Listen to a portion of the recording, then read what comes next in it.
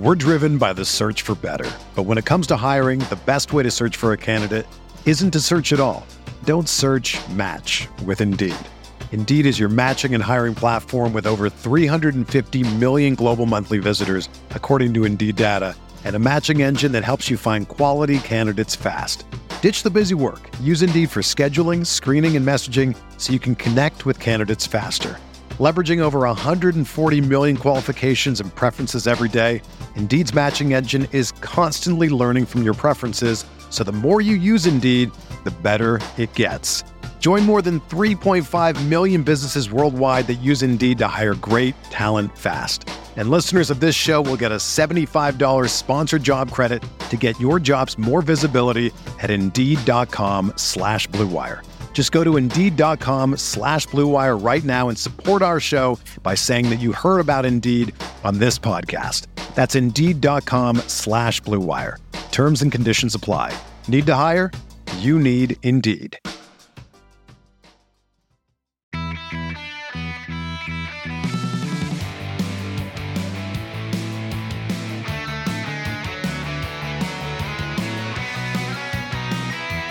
Welcome to episode 417 of the Barcelona Podcast, brought to you by the Blue Wire Podcast Network. I'm Nate Hilton, and he's Levon, a.k.a. Barcelona, and today we have got a special listener question show. Well, at least that was the plan at the start, but with what happened particularly in the Netherlands-Argentina game, our focus has probably shifted a little bit, plus Croatia-Brazil before that, but we might be able to fit that amidst a question or two from the listeners. Now, Levon, obviously, we're going to start. For people who may not be paying attention or haven't got to know you well enough on the show, you are from the Netherlands. So there's a little bit of an added thing here. I did try to book you before knowing, well, I knew Argentina and Netherlands was happening, but that was not why I tried to have you on the show. I had you to come on talking about Barca listener questions. But anyway, obviously Argentina, Netherlands, instead of just a run-of-the-mill game, was one of the craziest games I have seen in a long, long time. And not like in one of those bonkers scoring like Bundesliga 5-4 matches or, one of those crazy up and down matches, but about as crazy as a game with that kind of stakes. I think the level, the pressure and the stakes and all that stuff, I don't think we've seen something like that since maybe Real Madrid, Atletico Madrid in the Champions League final last decade. But even then, you always had the sense that Real Madrid were going to win it. And even though there was that feeling that Argentina was going to win it, I don't know. Once the Netherlands tied that one up, it was a certain absurdity. And I can't imagine from your perspective. Now, obviously, you want Messi to win the World Cup. You're a Barcelona fan through and through. And here's Messi. And yet Messi going against the Netherlands. And so I totally understand how you could come out with that saying, hey, I hope either of these teams make it in some kind of way. But also I can't imagine mostly what that was the roller coaster of that match for you. No, I mean, obviously I support the Netherlands because, that's my passport and that's where I grew up. But I've lived outside of Holland for more than half my life. Yeah. And my connection with Holland is quite limited, both practically and emotionally. So, I supported the Netherlands tonight. But I'm also even though I'm really not happy that regardless of it not being his choice to leave, he then chose a club that I absolutely despise. Mm-hmm. And everything that club stands for, I despise. At the same time, as a culé, Messi has given me so much pride and happiness over the last 20 years. He was at Barca for 17 years, I believe, as a professional. That, I want him to do well at the World Cup. So, for Holland to lose, you cannot really be disappointed by this Holland team not making it through the quarterfinals of a World Cup. There are players there that I've never heard of. The goalkeeper was starting his fifth game for the Netherlands, and all 5 of his starts for his national team came at the World Cup. Everyone was Googling him in game 1. The goalkeeper is 28 years old, and I think he's only played 50 professional matches. Right. He retired. Yeah. He was cut by his local side. Was it Herverneve? You can help me with the pronunciation there. He winds up getting cut by them, then retiring, then picks up with a local 4th tier or 5th tier side, and then winds up just having this weird situation where he gets spotted again by somebody who he knew when he was younger, who now works for the club, and then he got his start, and now here he is starting the World Cup. It's just, unbelievable, really. And he played pretty well. Yeah. This World Cup, but also like the guy who scored twice. So yeah, I'm Dutch. The guy who scored twice tonight, he was 30 years. He's 30 years old, and I had never heard of him. Yeah, So he plays in the Bundesliga, and he plays for Besiktas right now. I don't know where he right played now, before. Werder Bremen was where he made the biggest parts of his career. We have a lot of players who play in the Eredivisie, and I don't follow that league at all. We have a couple of players who play in, what is it, the Jupiter League, the Belgian league? Yeah, Jupiter, yep. Yeah, and I don't follow that league at all either. So, like, Holland has no business making it to a semifinal of a World Cup. Yeah, I mean, so if we had a really, like, if Holland had like a golden generation, then yeah, I'd be disappointed. But now, the only thing I'm afraid of is Messi. He can't lose against Croatia in the semifinal, but then I don't want him to lose in the final either. mm-hmm. So I'm just preparing for the heartbreak. Yeah, I mean, because I'm not impressed by Argentina at all. I mean, there is an argument.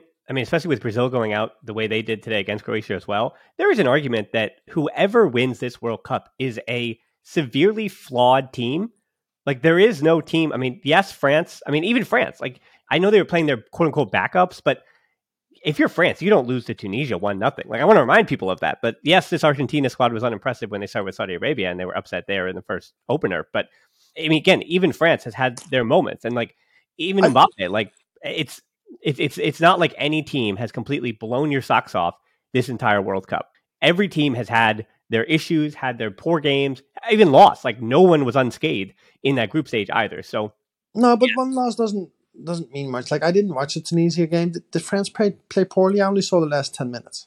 Yeah, it was like, I mean, they were disinterested, sure, but like I can't let them get off the hook for that. Like, they eventually did put their starters in late in like the last 15 minutes, and they couldn't figure anything out. They couldn't build anything up, and it actually has been part of the story of this World Cup, where I think this kind of gets into our discussion here, as we kind of focus on all these matches in this way, that this World Cup has been one where I think we're going to be talking a lot about, anti-football. Now, not like Mourinho, like foul and blah, blah, blah, not the kind of stuff that makes Mateo Lajos a star, but the kind of football that is sit in, defend, not even for your life. Like, it wasn't desperate defending. Like Morocco, who play tomorrow morning, so by the time you hear this, who knows if they're still in it with Portugal or not. But Morocco, up to this point, has been the best defensive team in the World Cup.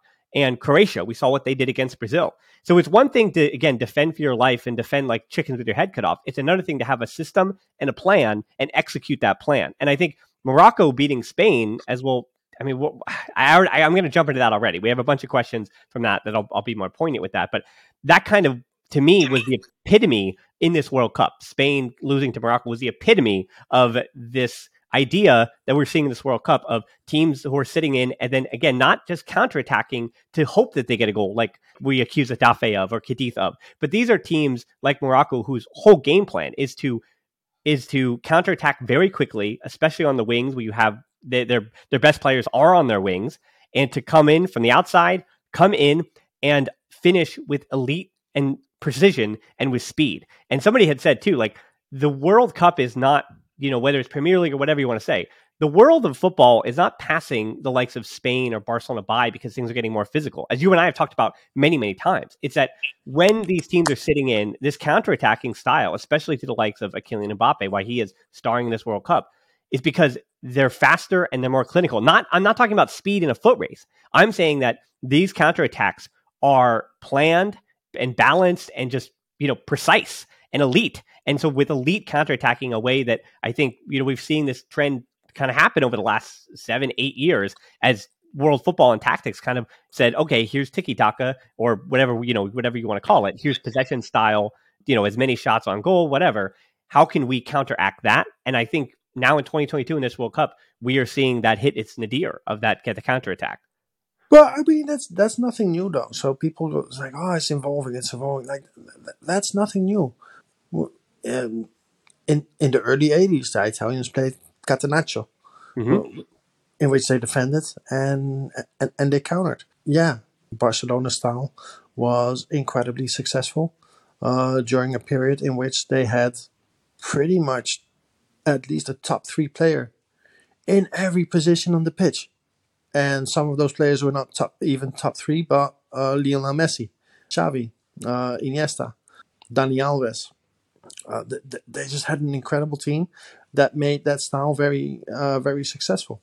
But even that team played matches in which another team just focused on defending incredibly well, and it was very hard for us to break them down because that's football. Like against teams that control the ball, the other team needs to control the space, and often controlling the space is both easier and therefore more successful than controlling the ball. So I think it's very difficult to draw conclusions. We can all look at the scoreboards and draw conclusions from that, but games can break either way, and one style can beat another style. But then the next time that they play each other, who knows? So I think Spain were disappointing. Part of the reason that they were disappointing was because they won their first match 7-0. So, you can only go down from there. But I also think that Spain, against Morocco in particular, were not brave enough, did not try enough, did not really go for it enough. We're driven by the search for better. But when it comes to hiring, the best way to search for a candidate isn't to search at all. Don't search, match with Indeed. Indeed is your matching and hiring platform with over 350 million global monthly visitors, according to Indeed data, and a matching engine that helps you find quality candidates fast. Ditch the busy work. Use Indeed for scheduling, screening, and messaging so you can connect with candidates faster. Leveraging over 140 million qualifications and preferences every day, Indeed's matching engine is constantly learning from your preferences, so the more you use Indeed, the better it gets. Join more than 3.5 million businesses worldwide that use Indeed to hire great talent fast. And listeners of this show will get a $75 sponsored job credit to get your jobs more visibility at Indeed.com/Blue Wire. Just go to Indeed.com/Blue Wire right now and support our show by saying that you heard about Indeed on this podcast. That's Indeed.com/Blue Wire. Terms and conditions apply. Need to hire? You need Indeed. When you think of great duos, who do you think of? Jordan and Pippen, or LeBron and Dwayne Wade. I mean, I talk about basketball a lot here on this podcast, but for the Barcelona version, there's Piqué and Puyol, or Piqué and Mascherano, or the easy example of Xavi and Iniesta. And as you can hear from my voice, the perfect teammates aren't just professional athletes. It's cold season. I guess the flu and cold medicine, perfect teammates as well. But in this case, when it comes to growing your business, that's you and Shopify. Shopify is a global commerce platform that helps you sell at every stage of your business. Shopify helps you turn browsers into buyers with the internet's best converting checkout, up to 36% better compared to other leading commerce platforms. To be honest, I've been doing this show long enough, and as I mentioned, it's cold and flu season. You hear it in my voice, especially during the holiday season. So whenever it comes to this business, anything that I can set up and kind of have working in the background that I know and can trust is just plugging along without my attention. Those are the things that I really value at this point. So when my brain is foggy and all I can do is manage to turn on the microphone, talk to the guest, or just talk to myself and get out a piece of content, everything else, having that all automated or working in the background, that's been important to keeping me sane. And that's the thing about something like Shopify. What I do love about Shopify is how no matter how big you want to grow, Shopify gives you everything you need to take control and take your business to the next level. So no matter how big or small, how good of a month or how bad of a month, things are just the same working in the background. Shopify powers 10% of all e-commerce in the US, and Shopify is a global force behind Allbirds, Rothy's, and Brooklinen, and millions of other entrepreneurs on every size across 175 countries. Plus, Shopify's extensive help resources are there to support your success every step of the way, because businesses that grow with Shopify. Sign up for a $1 per month trial period at shopify.com/TBPod, all lowercase. Go to shopify.com/TBPod now to grow your business no matter what stage you're in. Shopify.com/TBPod. Yeah, it is that like revolving door of narrative that if Pablo Sarabia hits that late opportunity in There you extra go. time, then we're not having this conversation. If Neymar if that 1-0 winds up standing, we're not having this conversation about Brazil Croatia. Yeah, sure. And I think, as is always the case with the transfer market, how the World Cup inflates certain things, the same happens of results. But I will say, though, about how this has always existed and continues to exist, because I think, I don't know what a percentage, maybe this is 8% of the final result of the whole picture of games. But I think because of the video and scouting departments and just not even the data, but the understanding we have of like the surface area or whatever, being able to see your opponent's last 10 games, right? Being able to prepare for your World Cup group stage opponent for however many months. I think that's actually one of the reasons why so many of those group stage games were kind of duds, outside of the teams that seemingly were just kind of popping off, like the Ghana South Korea game, right? It was just two teams that really didn't know each other at all. And I guess to say styles that were similar enough, or had in the other games, they were replicating what they wanted to do to each other, if that makes any sense. So I think teams in this tournament have had like almost matching styles. Those are the teams. Actually, Argentina, Netherlands is actually a similar thing, where both these teams in this tournament have wanted to have the ball, and they've had the ball more, but they also haven't been afraid to not have the ball, if that makes any sense. Like, they're not one of these teams that absolutely needed to have the ball to have some success. And I think because those two stylistically were kind of looking in the mirror a little bit, they also, again, want to build by breaking through lines. The Netherlands, it was Memphis, particularly in that first half. And Memphis was really good there. And then obviously Messi doing his thing. And then how do you protect them? And I thought De Jong was one of the best players. I mean, he was the best player for the Netherlands, but he's been one of the best players in the whole tournament because of his ability to kind of, I mean, I thought for Frankie De Jong, just to kind of guard for everybody else. Do you disagree? You think that he is not, I mean, I think of all the Barca players, he's the one that probably comes out of this tournament looking the best. Do you disagree with that? Wow. Because the other argument, no, I don't think he had a terrible tournament. What I hear when I talk to my dad is that everybody in Holland is super critical of him. I don't think he had a good tournament either. I don't know. Like, if I look at Holland, traditionally they want to have the ball, but they have so many players on the team right now that you just don't want to give the ball to. So I think it's probably better not having the ball. But no, I don't think De Jong was good at all. I think and it's funny because De Jong used to be really good for Holland, but not that good for Barcelona. But the last 2 months, he was pretty good for Barcelona, and in this tournament, he was not good for Holland anymore. Which, it's, if he has to like be good in one team and not good in the other, that's the way I want it. So, I'm good. Well, I mean, I think then that leaves us, we'll see what happens with France tomorrow, but I think that leaves us then with Dembele or Christensen, having been the two Barca players that may have come out of this tournament, we'll say on the best form, because Denmark's failures had nothing to do with Christensen. It was actually almost despite Christensen that Denmark fell on their faces even harder without him. That was surprising, because Denmark had a lot of people said that Denmark was going to do well this tournament, including me. I don't think Dembele has been all that great either, to be honest. What has he done, really? Well, I think he's done what he does for Barcelona, except he has a lot less attention on him. And I think that's pretty helpful to him. But okay, so let's get in Barcelona, he's pretty much an assist machine. Yeah, he's an assist machine, but I think he's also a necessity to break things open. As opposed to France, there's less pressure on him, and not to say he has less to do, but there is less put on his shoulders, and I think that's been helpful to him. Where I think even myself, when I'm watching these games, I'm much less critical of Dembele for France than I am for Barcelona, because when things break down with Dembele, I mean, now France is going the other way, on the other direction, on the other wing, where they have an overlapping fullback who is not only getting ahead, but also defending well for him and things like that.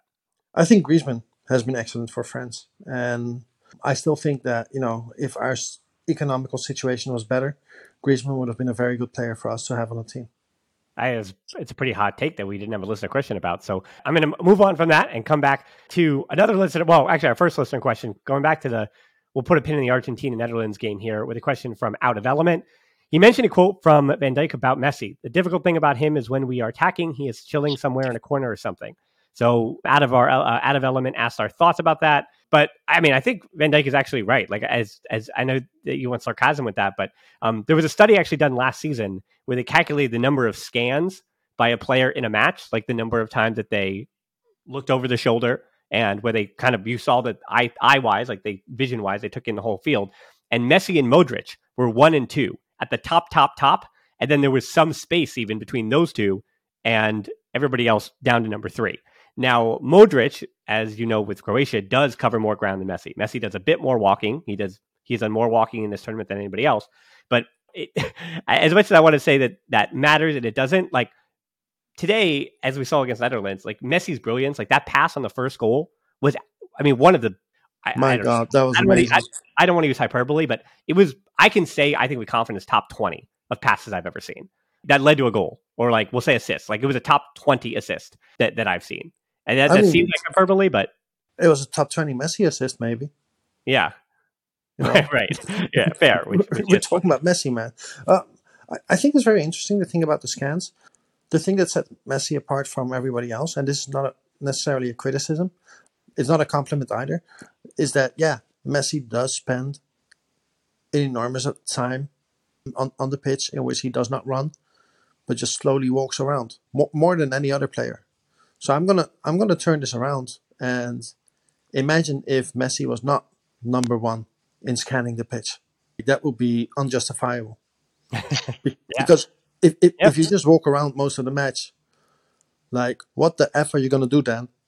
At least you're gonna look around all the time and see what is happening.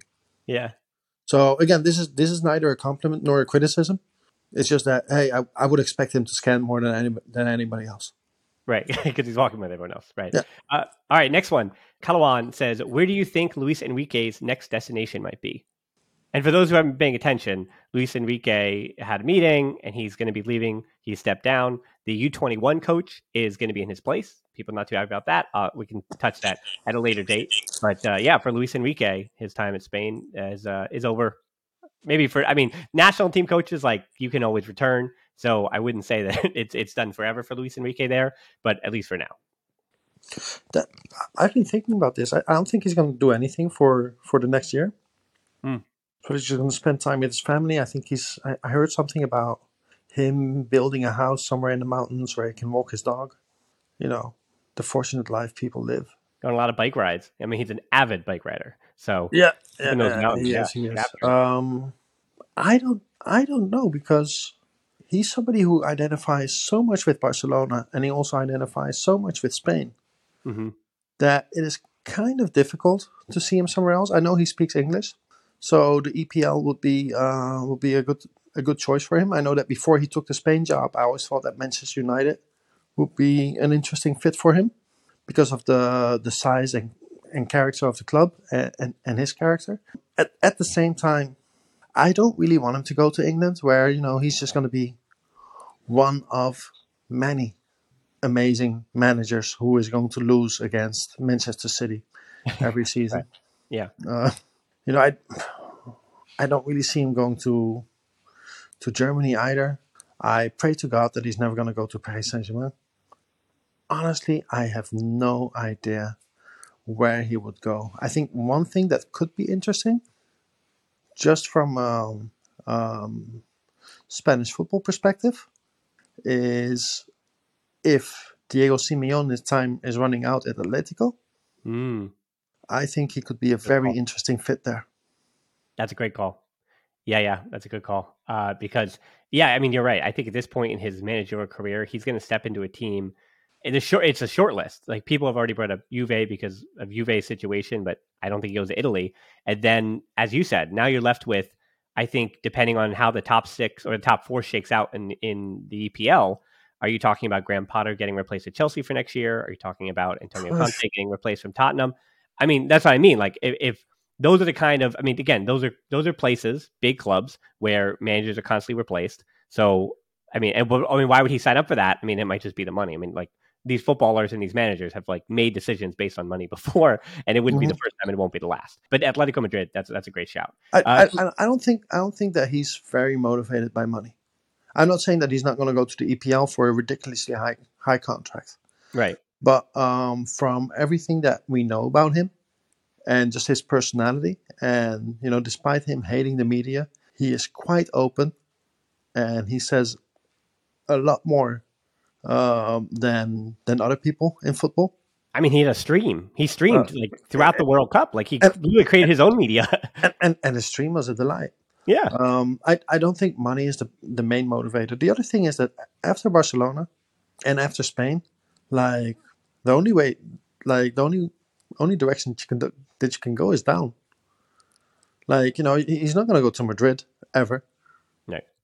You know what else could be interesting? But this is like completely impossible.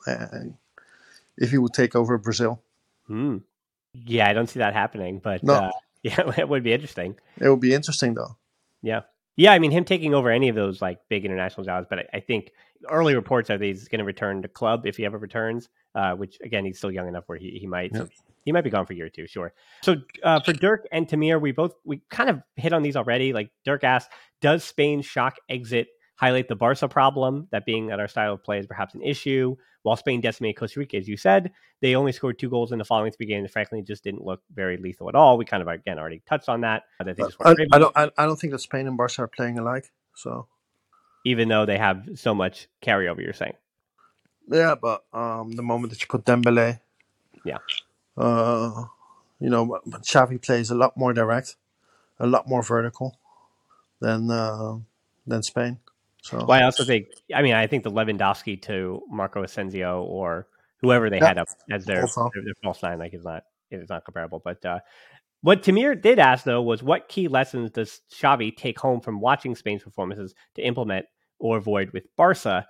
And as I was thinking about this, the only one that I really kind of stick with is that midfield trio of Gabi and Pedri and Busquets. But then before I start to think about that or work on that, do you really think that the international game is that much different than the club game? Like, because again, I don't even want to have this conversation, like comparing that trio starting for Spain as opposed to Barcelona and like their failures for Spain or whatever. Because you're right, the whole system is different. The players other than Ferran Torres and Balde and Alba around them were generally different. Again, in the Morocco game, I mean, a huge part of some of Spain's issues that Marcos Llorente was starting as the right back, which Barca have their own right back spot problem. But we saw Koundé for France playing at right back. And so, with Araujo coming back and those different conversations we can have.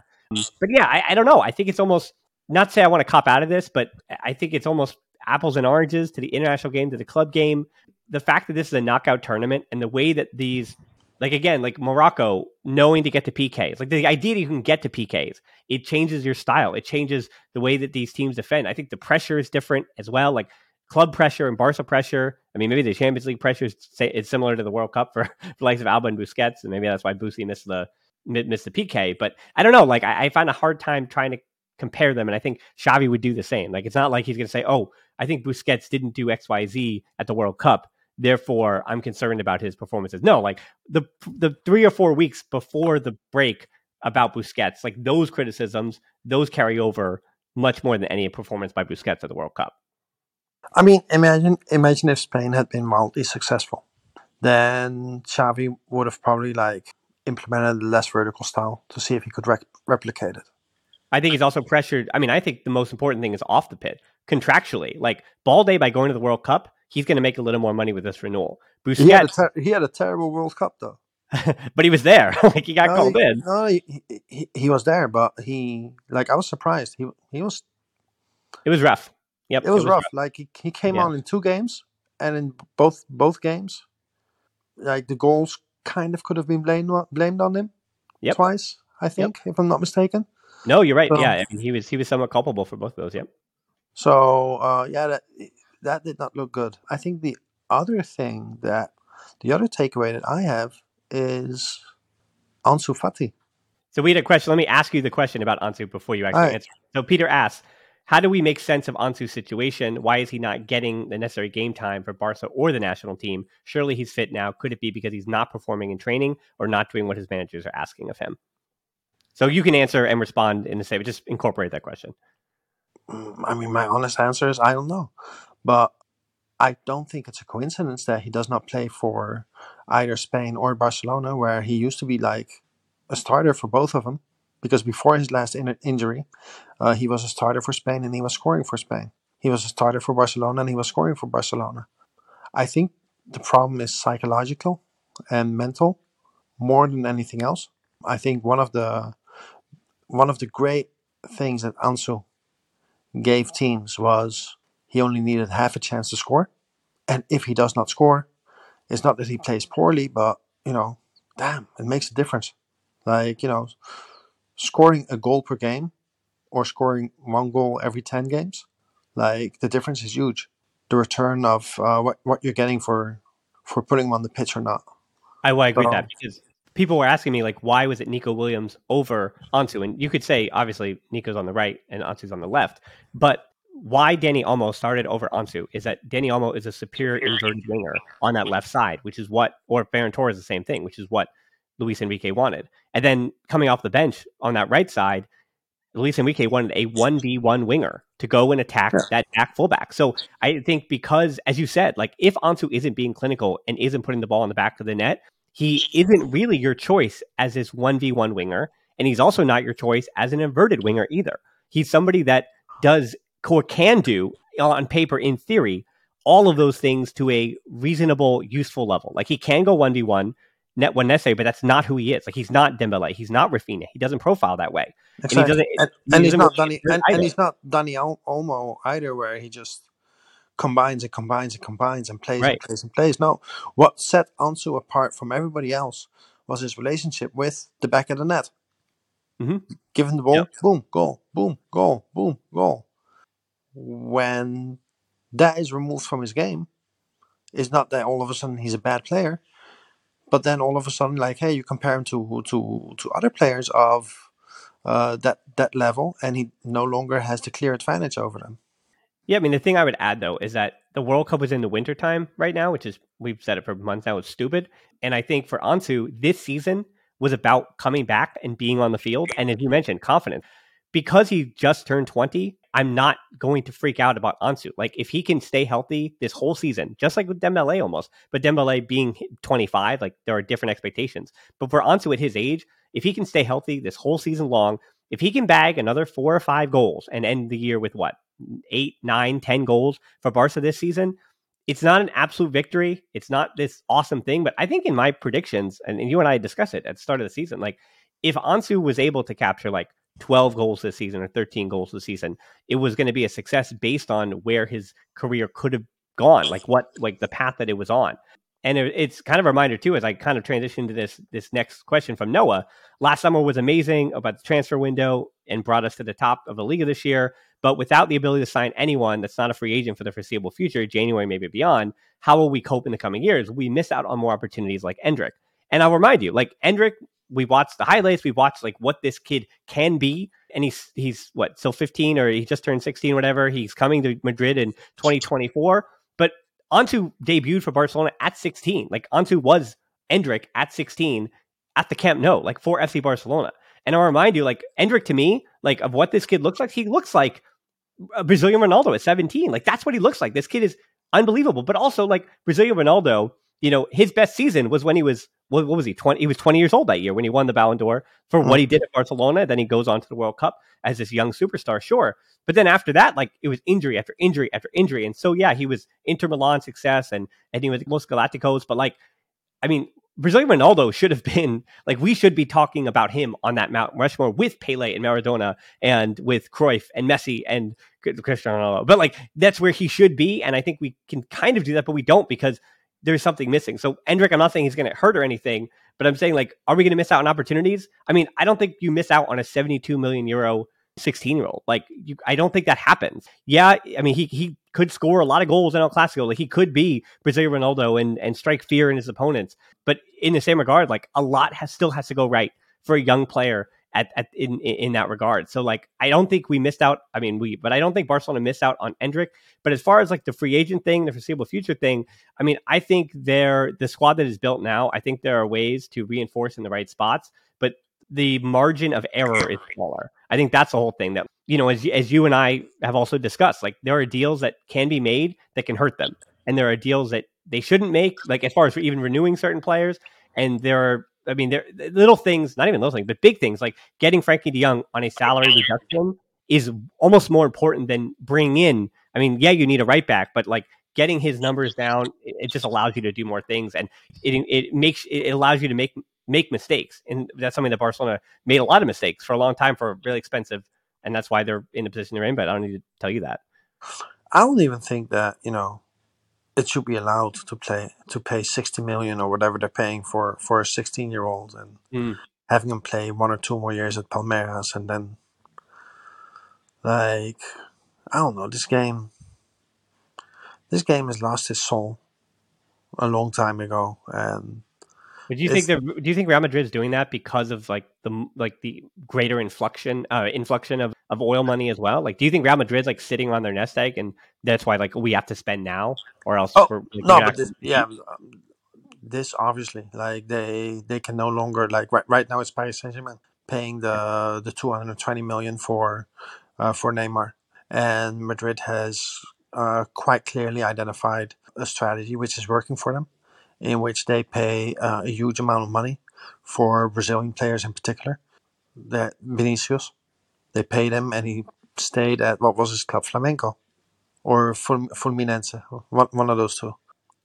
He stayed at that club for a while. Then he came at a super young age to Madrid, played in their B team for 1 year, and or maybe half a year, and then started playing for the first team. They did it with Rodrigo, which is also working out. They did it with Ronaldo, which is not working out, and now they're doing it with Kendrick. I think overall it's a successful strategy for them. Also, Madrid is a well-run club, and they spend their like they spread the risk I mean, they with also their cut bait. signings. They also cut bait at the right time, like the Casemiro thing. Like they cut Ramos, like Yeah. Cristiano Ronaldo. Like they Also, cut bait with also, all those guys at the right time. but yeah. So it's a conscious strategy, and also because they cannot wait until those players are 22 years old and pay the money that they are Mhm. then worth. Yeah, because this kid's 72 million for at the age of 16. Like PSG will come in for 150 million, or I mean more than that, 200 million or whatever. Yeah, just outrageous. So speaking of those contracts, so we got two more for you. For Minor, I just want to say like it's hard to say I don't know, and I try not to say that. I try to do my research, but I don't actually know the answer to this question. Minor asks, what does it mean for Gabi if there is no first team contract offered to him due to La Liga fair play rules this season? Wasn't that contract already offered and Yeah, signed, right? I think that's already yeah, done. yeah. I guess You I already should. you already signed it. So Yeah. next question.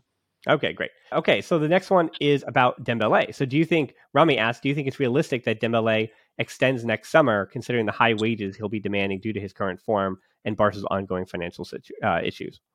I don't think his current form is that great to be demanding high wages. But also, I don't know if you read the Jordi Cruyff interview. Mm-hmm. Yep. He gave two, because always when those guys give an interview to Mundo Deportivo, they give an interview to sport as well. For the Yeah. players, for the director, for the technical directors, for anybody, it's hilarious. But he said a lot of interesting things, and one of the things that he said was that last time there was a lot of noise about his contract, and everybody doubted, and nobody believed Dembele when he said, "Hey, Barca is the club that I want to play for," and he ended up signing for Barcelona. And ever since he renewed for Barcelona, whenever he's asked, he says that he wants to play for Barcelona. So why would we doubt him again? Hmm. And I'm not saying that, he might end up somewhere else. But if he wants to, like, if he is saying that he actually wants to play at Barcelona, why would we doubt that? If the last time that we did doubt it, all of us at some point or the other were proven wrong. Because there's nobody who thought throughout the whole of last season that Dembele would renew. Yeah. Yeah. There's a lot of us who said, well, yeah, I think it's still possible that he renews when everybody else had given up. But there was always like, for everybody, some point was reached where we thought, nah, now forget about it. He's never going to renew. Yeah, I mean, I did it like 7 You or know? 10 times, but no, that's a great point. I think that you're right for Dembele, and I've seen this many times, not just in this sport, but in basketball and I mean baseball. It happens all the time where when there's those years, the contract years, and those players, there's a circus about renewing and are they going to return, and they either do or they don't. And I feel like you don't do that circus again. Like very rarely do you have that year after year circus of will he, won't he, that whole thing. And I agree. I think after that first circus, like I think he's done. Like he said, I'm returning to Barcelona. That's it, and he'll make it work, and they're going to figure something out at a reasonable number as well. Like if they were able to agree to the one they did, like you also have to understand that Barcel's financial situation will probably be better. Like I know that signing may not be better, but their financial situation will be better, where they're going to be able to have even a little more wiggle room to negotiate and find numbers that are close to each other. Okay, last one, and I'll let you destroy it after I answer it. But this is a safe space for me because we're talking about Serginho Dest. So Jorge and Drew both kind of asked the same thing. Does Dest get a second opportunity? And he also asked, is the possibility of Messi coming back getting better or worse? Actually, that's a different question. We'll get that. That'll be the last one we do. But Drew then asked, with Roberto's injury and Bellerin's poor performances, is there an argument to bring Dest back after seeing what a healthy Dest can do? Didn't look perfect for the U.S. against Netherlands, but he looked very good otherwise in the tournament.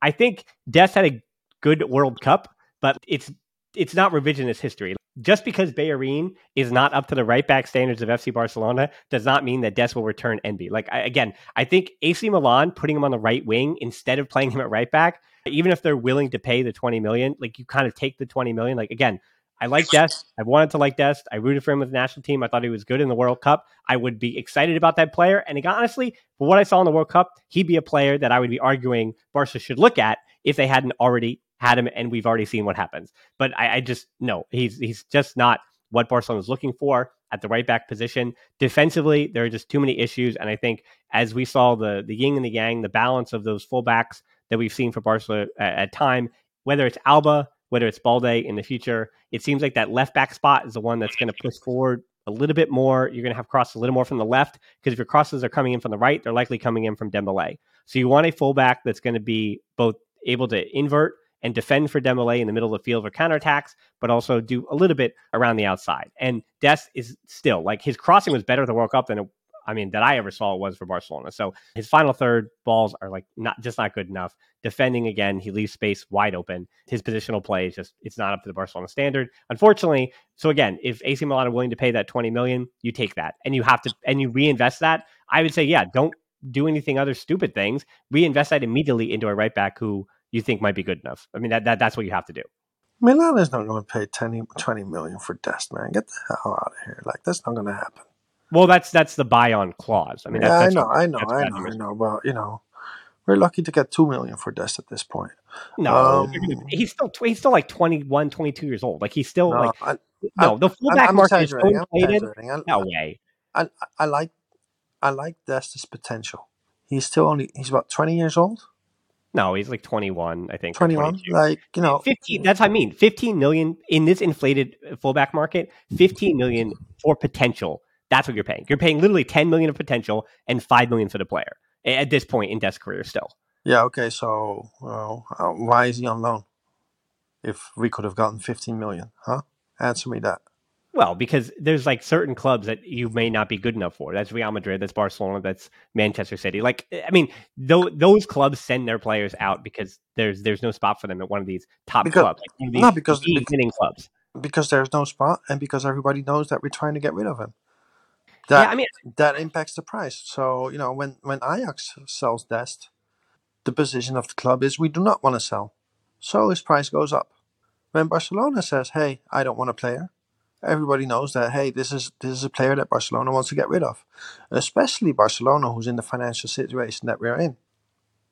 Yeah, they don't only want to get rid of the player; they have to get rid of the player. They absolutely need to get rid of the player. They are desperate to get rid of the players because it will save them some salary room and help their situation. So that brings his price down. And we're not going to get 15 million for Dest because there's just not enough clubs that will go into a bidding war in order to sign him.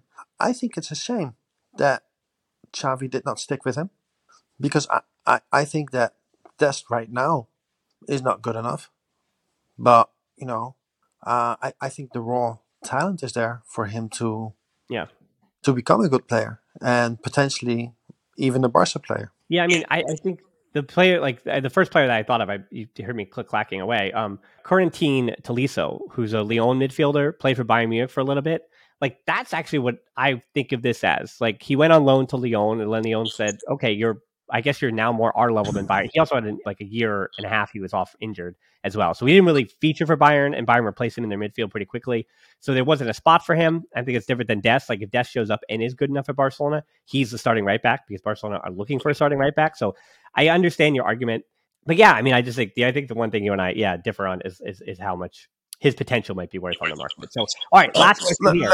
Let's see how much he goes for this summer, and then we'll talk. We'll revisit. Again, I'll say I'm wrong if I'm wrong. So anyway, last question: is the possibility of Messi coming back getting better or worse with Argentina's results in the World Cup? And I mean, I don't know. I think I was at like a 5% chance that he would come back. Like as far as where he'll go at the end of this season and even at the end of next season, like there was a 5% chance he'd return as a player, maybe 10%.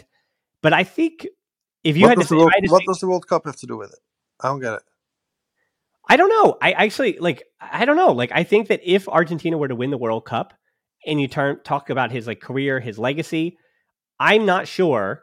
Again, I don't really have an opinion on this. Like, do you think he still not cares enough, but do you think he's still going to be as hell-bent on getting a Champions League obviously with PSG, but to getting a Champions League again in that fashion? Or do you think winning a World Cup legacy-wise, he might say, I have done what I wanted to do, so yeah, I'll take a 70% ownership stake of Inter Miami, or I'll return to Barca to be, some Dani Alves figurehead as he was like for the last year. Like, I don't know if winning the World Cup like satisfies something in him, but I don't know if it is. Like everything we've ever read about Messi is that until he can't anymore, he's always going to want to win at the top level. But again, like it's also like where there's smoke, there's fire about the MLS stuff, like about like going to the US and taking a step back in a way that Cristiano Ronaldo didn't. So I think Messi, as always, like we don't really know what he's thinking or what he's going to do. And I think all three of those options, that being stay with PSG and continue to fight for a Champions League, or return to Barca in some capacity, or go to the US. I don't know where you're feeling. I mean, Barcelona doesn't have money, so he's not coming back because we can't pay him. Even if he were to come back under the fair play rules, we would not have money to take on his salary.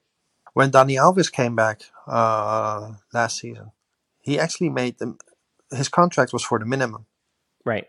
But La Liga said no, because his last contract was for 7 million euros a season. We don't believe that he's playing for the million. We're going to count that as 3.5 million of salary, regardless of what you put in your contract. So imagine they do the same with Messi. And they say, well, his last salary at Paris Saint-Germain was, I don't know what he earns right now. What is it, 45? I don't know. It seems like a lot. Like, so there's just no money for it. Also, I think it's quite clear that the relationship between Messi and Laporta is not healthy, is not good. Yeah.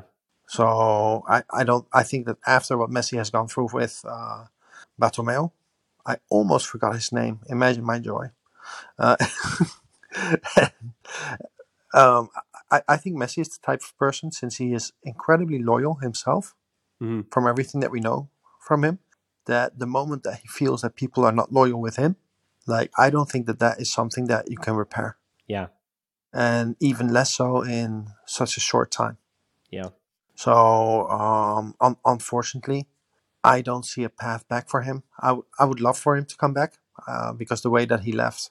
Like, I was not against him leaving when he wanted to leave and when Bartomeu was at the club. And we would have gotten something in return. But the way that it happened under Laporta, I think it was incredibly painful because none of us expected it. And I would love for him to come back for one season, even if it was just for him to get a standing ovation at every ground in Spain. Yeah, right. Like, I wish he could have almost a testimonial tour. Like the only time I think there's like two players in the NBA, like Dirk Nowitzki and Dwayne Wade, basically did that. I mean, Kobe Bryant had the same thing, but they were like, Dwayne Wade was kind of already done. Like, he went back to the Miami Heat. Like, he was pretty much finished as a player. That was the example of like a player that was, okay, it's over. And then he swapped jerseys with everybody, even if he didn't play those nights and whatever it was. But all right, so a little bit of housekeeping just before we wrap this up is that I have a Paulino Alcantara the Messi Before Messi. We did a lot of Messi talk today. So Messi Before Messi, that is up on YouTube. That's also in the podcast feed. Less than 24 hours ago, I put that out. So that's just a little explainer about him, some stuff about the Spanish Civil War that people don't know about him, about his post-Barcelona career and his legacy and things like that, Alcantara, and also his legacy in the Philippines and all that. And also, little update. I've been saying it the last few shows, but I'll say it again. These listener questions, I kind of got away from them a little bit. As I said, I haven't been too happy with the Facebook algorithm and our listener questions in the group there. I'm not saying I'm not pleased with that group. I want that whole group basically to migrate over to our new Discord server so that I can see and better track the questions as they come in, so I can better organize the different game threads and different things we're talking about over there. So that link to the Discord is down in the description below. So while you're down there, though, also on Twitter still, even though Twitter's a dumpster fire, still follow Levon over there on Twitter and us, Twitter and Instagram at Barcelona Pod, at Hilty13 for me, and then Patreon, all that stuff as well. For our Patreons, if you're a Patreon and you've joined the Discord, privately message me, send me a DM if you can, and I will make sure that you're in there's a special Patreon thing over there. So I want to make sure you're in there. So again, you have better access to me than kind of everybody else and the generic members. So that's for Patreon. Then again, YouTube, you know where to find us, subscribe so you don't miss anything, yada, yada. So thanks so much for listening to the show. Till next time, we'll talk to you soon in Forza Barca. Peace, Calabasa.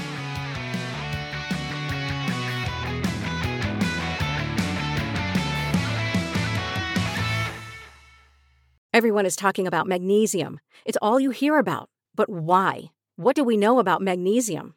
Well, magnesium is the number one mineral that 75% of Americans are deficient in. If you are a woman over 35, magnesium will help you rediscover balance, energy, and vitality. Magnesium supports more than 300 enzymatic reactions in your body, including those involved in hormonal balance. From functional medicine doctors to mental well-being and female hormone experts, we all know that magnesium is the one mineral to improve all aspects of well-being and health. But which one? Magnesium Breakthrough from Bioptimizers, the trusted choice recommended by leading experts with 7 best-absorbed forms of magnesium to ensure your body receives the support it needs for overall well-being. Go to bioptimizers.com/balance today and use code BALANCE10 for 10% off. Support your journey to wellness at bioptimizers.com/balance. Magnesium Breakthrough from Bioptimizers, your foundation to optimal health and vitality.